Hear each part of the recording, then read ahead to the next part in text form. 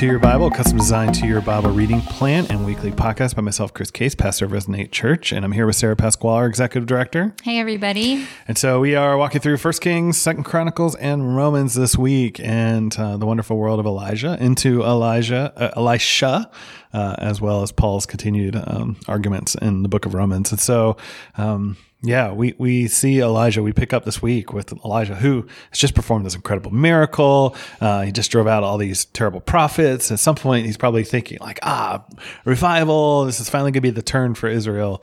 And we find out that the king's wife just wants to kill him and he has to be on the run. And so at some point, Elijah is legitimately tired, exhausted, does feel totally alone. And it seems like he just basically wishes he was dead at this point. Yeah, I think we still continue to believe that, like, if we see a miracle from God, we won't ever question God or anything like that again. But we see Elijah really wrestling with what he wants to see versus kind of the ministry task God has given him. And so he does get to these desperate moments and want to give up. But for us, it can be a reminder that our faith continues to rest on God and God alone and not our own experience with the miraculous or anything like that. And we get the number 40, these kind of 40 days, which is always this connected to this idea of testing or preparation. And he goes down to Horeb, which is also Sinai, certainly the connection between the two. And Elijah gets sort of all mopey in the caves, like, nobody worships you. I'm the only one who cares. Everybody hates me. I'm the only one who's faithful. And we get a scene where there's sort of this grandiose kind of rock-shattering, mighty wind. Now, some level, like, this is Elijah's personality. Like, he is fiery. He's all about sort of the miraculous, a little bit over the top. We will see this before the story already in sort of the competition. We'll see this again in Elijah's story. But at some level, it's like, in the wind, and God, this is what you're like, earthquake, fire, wind. But the refrain is, God's not in those things. And then there's this whisper. It's like Elijah needs to know, like, he already knows that God does miraculous, mighty, sort of, at times maybe judgmental things. But Elijah here in the wilderness, it brought back to the very place where Israel kind of had to learn to sort of trust the voice of the shepherd in the wilderness. Like, that's the lesson here. Like, Elijah, I'm still doing a work, and you're saying you're the only one left, but like, there's still 7,000 that are faithful to me. You're not alone. I'm still doing this work. Like, so get up, Elijah, go back, make a disciple, anoint this king, and like, let's go make it happen. Yeah, I think God was expanding Elijah's understanding of who he is. And so with that fire and that earthquake, we have stories of fire as judgment and earthquakes as judgment back in the time of Exodus with Moses and Israel. And God does do those things, but what Elijah needed to hear was that God is also in the remnant. He's also in the quiet. He's also in the grace and the preservation. And so it's almost kind of this interlude where you see this judgment and this representation of judgment. God meets Elijah in the stillness and the quietness. And then God recommissions Elijah to go kind of be someone who, again, is speaking of the judgment of God. But Elijah knows it from a different understanding and understands his role as the remnant rather than just like the bringer of the force and the thunder. So it's this story, there's so much depth to it outside of me being like, I don't know what college I need to go to, so I should wait and listen to God's still small voice. I'm not saying God won't speak to us in those ways sometimes, but the representation here of these different things and the way God spoke to Elijah speaks so much more to what God is telling to Israel as a whole and God's plan to redeem a whole people to himself. Yeah, and even the lesson to Elijah is it's not about direction and just hearing from God. I mean, Elijah had hearing from God. It had to do with sort of the lesson of, Elijah, I'm still doing a work, and it's not all about you. And if anything, Elijah, you're actually the precursor to the work I'm doing, right. which we sort of see. And Sarah and I talked about this, but there's sort of this transition between Moses and Joshua. And Joshua is the one who's in the land, but Moses is the one who sort of gets them there. And then And eventually with Elijah, we sort of see a pickup of John the Baptist, who is the one who prepares the way for the work that God's actually going to do through Jesus. And so there's a little bit of that in Elijah, because what God commissions Elijah to do is that he's not going to be the one who's going to ultimately bring judgment. And Elijah, go make a disciple of Elisha and anoint this king. And they're the ones who are going to enact this judgment. He's sort of preparing the way for what God's going to do. So Elijah kind of skips going to anoint these other kings, but he goes to Elisha and invites him to become his disciple. Yeah, and Elisha seems like a man with means. He's got at least 12 yokes, which is either 12 oxen or 24 oxen. He's got some money, but he eventually seems to understand the moment and to go. And he asks for permission to say goodbye. And Elijah's sort of like, go ahead, but don't forget what I've done. Like, we've got to go. You got to follow me. And so, and historically, rabbis have always understood the story as like the start of the rabbi discipleship scenarios in scripture. Like, this was the first rabbi disciple relationship. Yeah. And I think you're going to see us talk about this, like Chris just referenced, but we have this story of Moses preparing the way and Joshua leading people into the promised land. And Joshua's name, it means God saves. Okay. And then you have Elijah kind of preparing the way, and then Elisha taking over for him. And Elisha means God saves. And then in the New Testament, we have John the Baptist preparing the way. And then even we'll get into more details later with like the Jordan River and stuff, but then Jesus taking over to lead people into salvation, and Jesus means God saves. So as we continue to watch Elisha and Elijah hearken back to Moses and Joshua, and look forward to John the Baptist and Jesus, because this is telling a much bigger story than just what is going on in Israel at this time. Yep. And so it seems like the anointing hasn't happened, and Ben-Hadad is still the king. And there's a whole lot of details in the narrative here. And I mean, there's definitely a way to step back and kind of read it contextually in sort of the larger story, but there's just a whole lot of just details. And so I don't know if it's worthwhile to recap all the details of the siege and all this kind of stuff. But at the same time, it is important to sort of see like God's still working. He's still working with the northern kingdom. He's certainly still working with the southern kingdom. And he still has his prophets that are kind of doing this work. And God hasn't completely given up on the northern kingdom at this point. Right. And God is even using them to show Syria, to show these other nations that he is Yahweh. He is God over all. You know, when they can't defeat him in the hills, Syria is like, oh, well, your God is the God of the hills. We'll beat him in the plains. But then they lose in the plains too. Yahweh is the one who's going to glorify his name, not just among Israel, but among all people. So this is a picture, again, that is looking from the very beginning to the very end, Genesis to Revelation. And we're seeing a glimpse of that here. Yep. And so, these prophets keep speaking, and the prophets are teaching someone like Ahab some lessons around, because Ahab decides to have a treaty with the king, and ultimately that was probably not the best move. And so the prophet needs to kind of remind them, like, look, like, Ahab, you're still screwing up. You should have dealt with Ben-Hadad, not entered into this treaty with him. And then we get the sort of story about this vineyard. It's important to know, and it was kind of the thing I brought up last week of things to look forward to. Is we certainly get God and the prophets kind of answering some of the Baal worship, the Asherah stuff, all that sort of kind of pagan idolatry. But at the same time, we also see God deal with these kings and these leaders around things like justice issues. Like, this is a story of injustice and greed, where a king and queen of power basically try to at first disenfranchise Naboth, like selling of a land.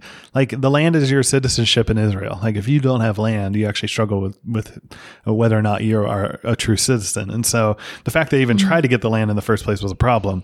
And then they just take it. And so it's awful. It's a total abuse of kingly power in an injustice way against their own citizens. And so God ultimately, like, this is the breaking point of all the terrible things Ahab did. This is the breaking point. And then Ahab goes down as one of the worst kings in history. And so sometimes we shouldn't distance, and some of our early prophets will deal with this. Like, sometimes we just think, oh, they're just speaking about the idolatry of Israel. It's like, well, their idolatry also was injustice and abuse of power and stuff like that. And so this story certainly highlights that.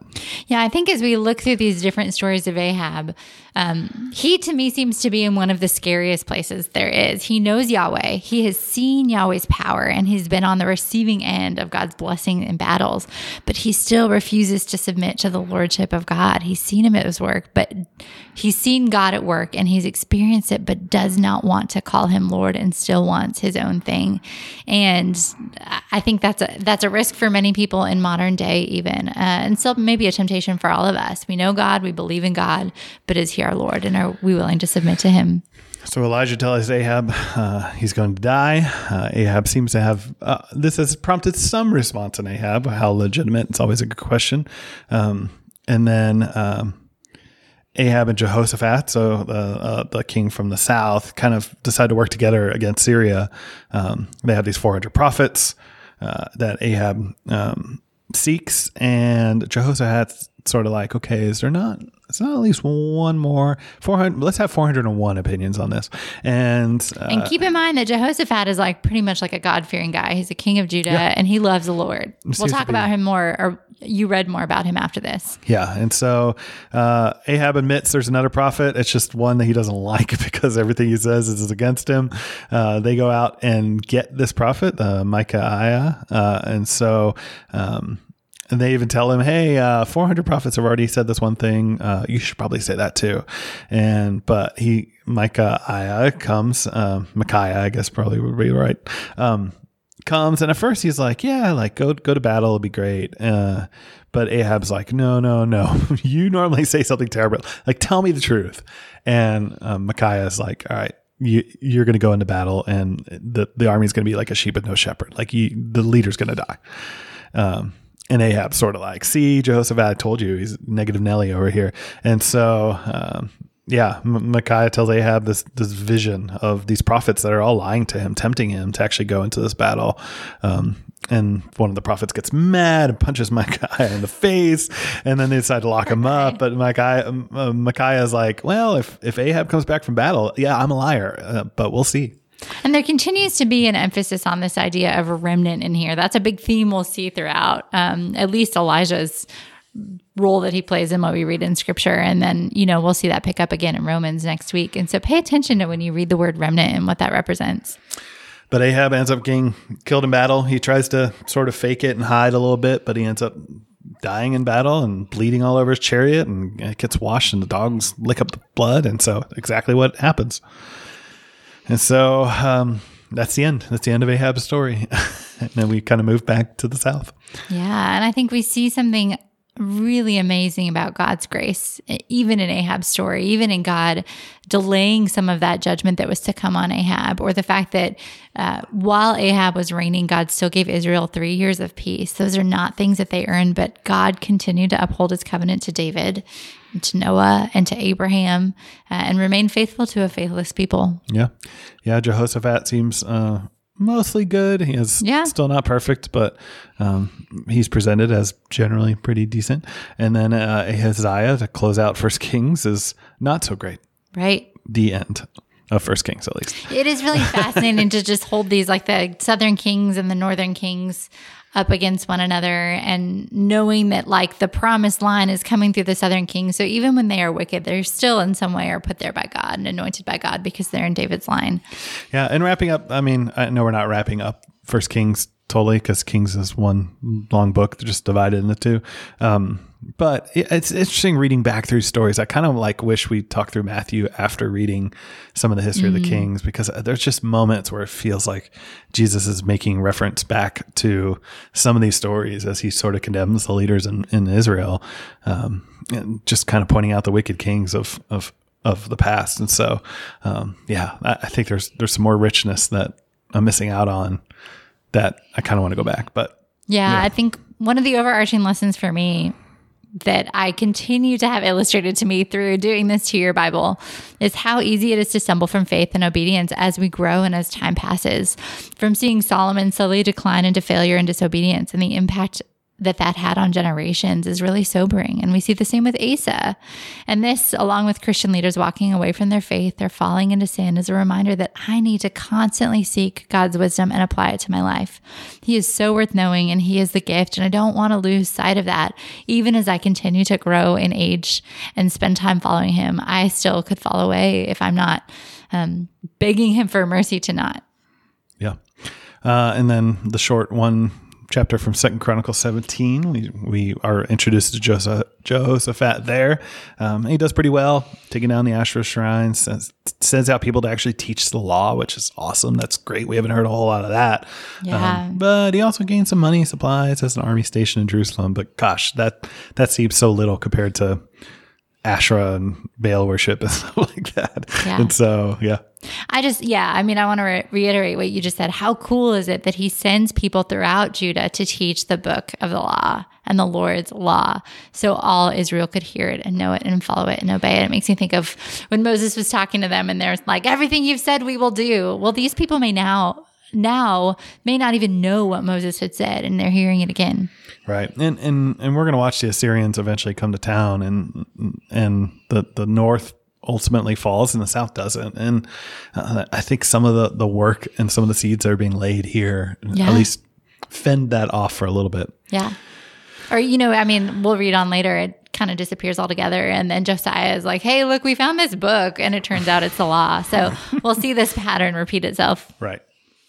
And so the New Testament, getting into Romans 6, which it's always hard to break up a book like this because there are arguments built upon arguments, and going back is a little tricky. But Paul has just set up this true understanding of sort of the radical, almost scandalous understanding of grace. And he's almost expecting that the sort of counter argument or the questions that would be asked is sort of, okay, if God's grace is so amazing and it's so scandalous and it only abounds more when we sin, then why be obey at all? Why don't we just have a free for all? This sort of total license now. So just go do whatever you want because God's grace is going to cover it. And Paul desires to show sort of the fallacies in this thinking that this amazing grace cannot be like a free license to just go sin. And so, and he starts going into this analogy of death, and he connects it to our baptism. That awakening to grace is like this death of a way of living, like this previous self that led to sin. And he uses this picture of baptism, and it's important. Like baptism itself historically had a connection to repentance. Like that was what John's baptism was about, this idea of repentance, and forsaking a previous way of living. And so I think in that picture, this physical picture, just as Jesus died, he went down into the ground, he came back up. Like there's something about us when we are baptized, when we come to Jesus in faith, that goes down into the ground. Like there's part of who we were that goes through this watery grave, and what comes up is this new person. So there's this old self that was marked by sin, that was marked by desire to do whatever we wanted to and to live in total license that is dead. And it symbolizes baptism. We have this new creation that has come up out of that. So what's primarily true of us, and this is sort of, I think, an argument he makes through this whole week that we read.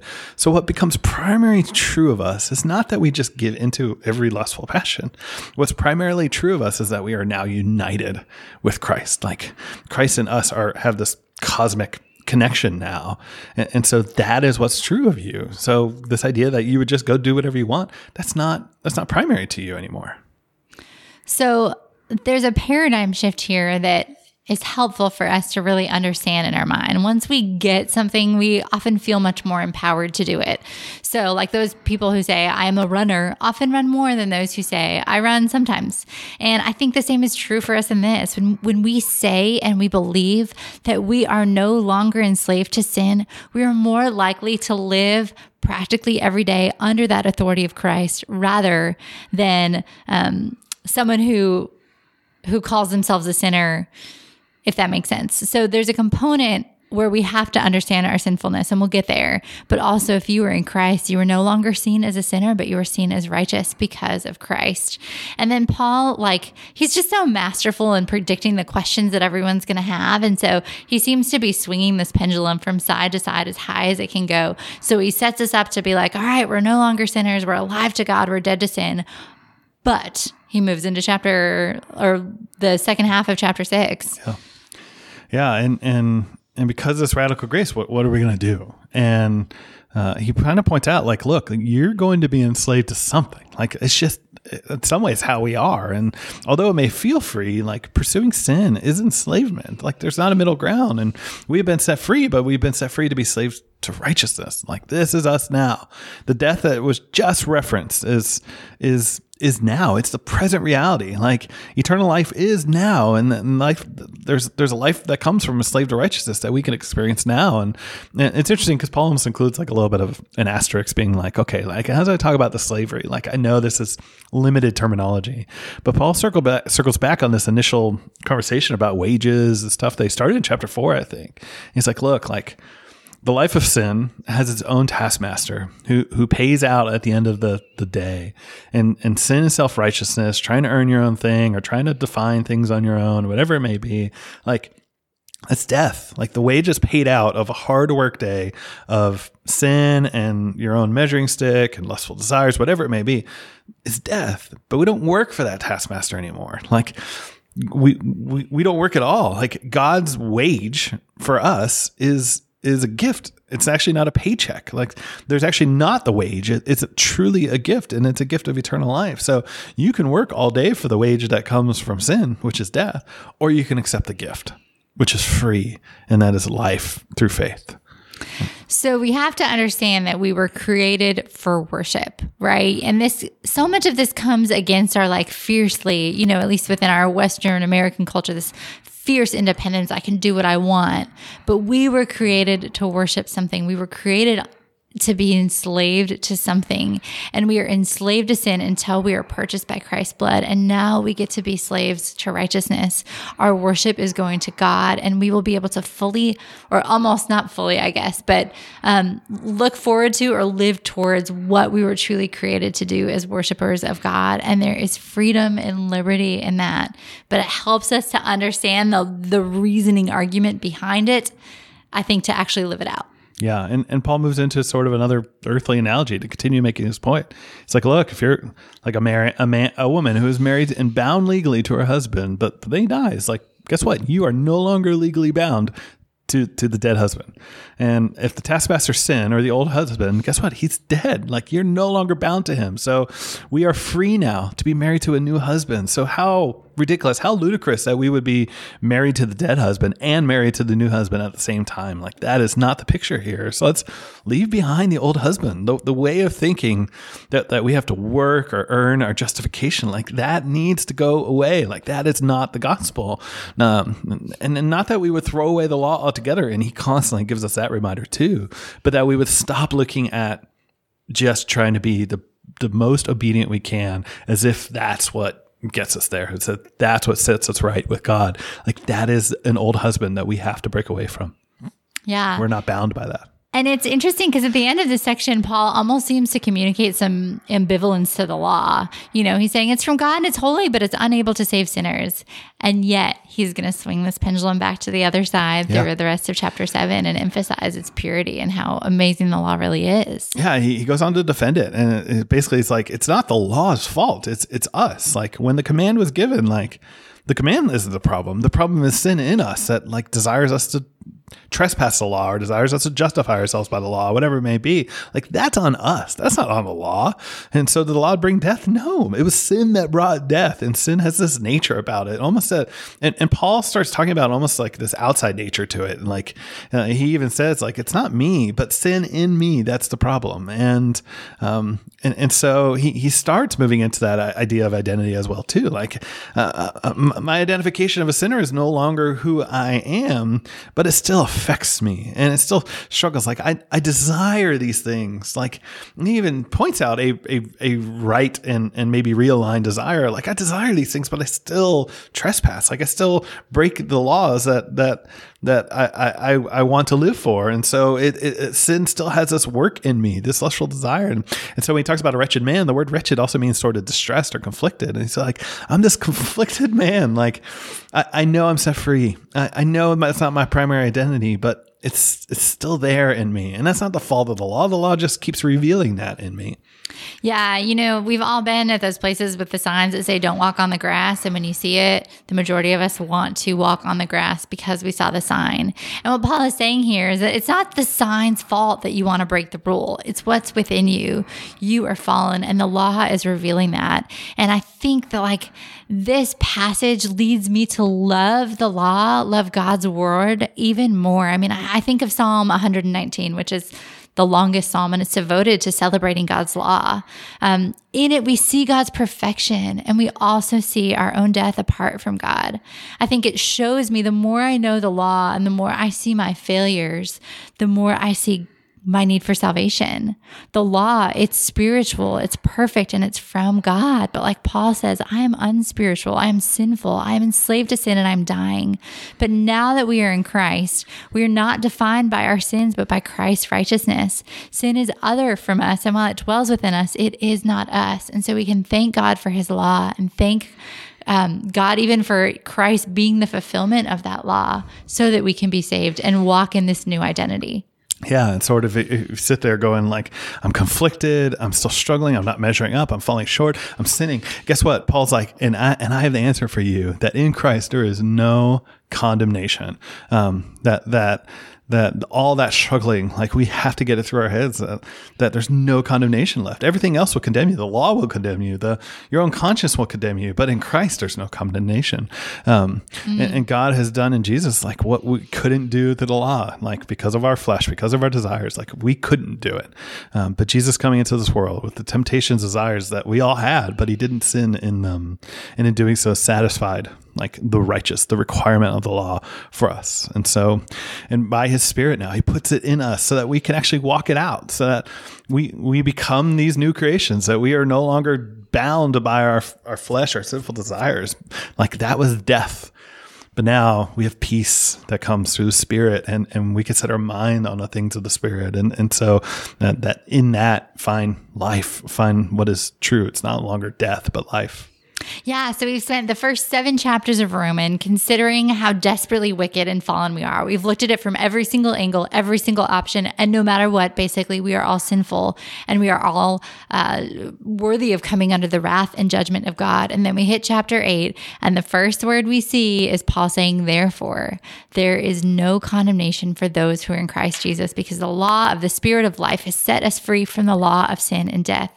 We get to walk under not being condemned, but under the adoption and the freedom that comes from being saved by Christ. And so slowing down to read all of this, and even like Chris and I promised at the beginning of Romans, that this is going to be a practical, accessible book for all of us to read. I mean, it culminates here, at least the first time in the book of Romans, and that we realize how sinful and lost we are and how incredibly saved we are through Christ. And that is amazing news that is going to lead us to transformation as we grow more like Christ in our pursuit of him. Yeah, and we're indebted to Christ. I mean, sort of the presentation there is we are indebted, and having a debt, sometimes we think very financial in our culture, but historically it was something that would bound you to the person you're indebted to, and we are in some ways indebted to Jesus for doing the work that we didn't do. It created a bond with us, but what's great is, and this is the same thing to deal with the kind of conversation around wage versus gift, that indebtedness didn't produce a harsh slavery. It actually caused God, or for God's free will, to actually adopt us into sonship. So instead of staying there as debtors, enslaved to have to earn back what we couldn't pay for, God goes, no. I'm going to put my Spirit in you and make you a son or a daughter. And that debtor relationship paved its way for our adoption. And so it's so great. Paul's set up there. Yeah. And I think one other thing to point out here is, we don't talk a lot about the Holy Spirit, but Paul mentions it 19 times in the first 27 verses of this chapter. So understanding the work and the role of the Holy Spirit in our salvation should give us even greater awe and gratefulness at what God has done, and that we are indwelt by this Holy Spirit of God as a way to live out our salvation and sanctification. Yeah. It's often, at least in Paul's argument, really contrasted with the word flesh, which carries with it the idea of desires, the idea of just lustful, wanting things for self. And so the Spirit is presented as kind of a counterforce to that. It's so good. Proverbs 28. So, I mean, I think Proverbs 28, we see a lot of connections to both our Old Testament and our New Testament reading. We see the play out of wicked rulers, and we saw that in, Ahab or Ben-Hadad. And then we also see the law and its goodness in Proverbs 28 as well, which probably makes us think of Romans. Yeah. Yeah. And so, I mean, there's always a few good verses to just pull out of Proverbs, like those who conceal their sins don't prosper, but those who confess and renounce them find mercy. And that's so, I mean, even dealing with Paul, it's like, look, like it's not about trying to be your best and stuff like that. Like where we find, graciousness is when we come forward and like own your sin and be ones to admit that we needed Jesus to fulfill the law, or those who trust themselves are fool, but those who walk in wisdom are kept safe. And so even dealing with the sort of practices of trying to follow the law, like if you think that your own works are the thing that ultimately does this, like you're a fool. So next week. Yeah. So as you read the Old Testament, like I mentioned before, look for the parallels between Elijah and John the Baptist and Moses, or Elisha and Christ and Joshua. You'll find it, but it's gonna take some work. But keep your eyes open to seeing that bigger picture thread of God's plan to redeem people through all of Scripture. And the New Testament, just like I said, pay attention to the role of the Holy Spirit that Paul talks about in Romans 8, even as we move forward. Yeah. There's a lot of parallels between Moses and Elijah. And see if you can pick those up. And then New Testament, as we continue into sort of the continued complexity of some of what Paul's dealing with, as we encounter Romans 9, which is a hotly debated chapter. I think Paul has presented this radical graciousness and invitation of God to come to him, not by works, not by earning, not by your own measuring stick, but through radical, scandalous grace. And so, if that's sort of the argument about God's incredible mercy, how should that shape how we read that chapter in the context up till now? And so, that's it for me. Thanks, everybody. Thanks.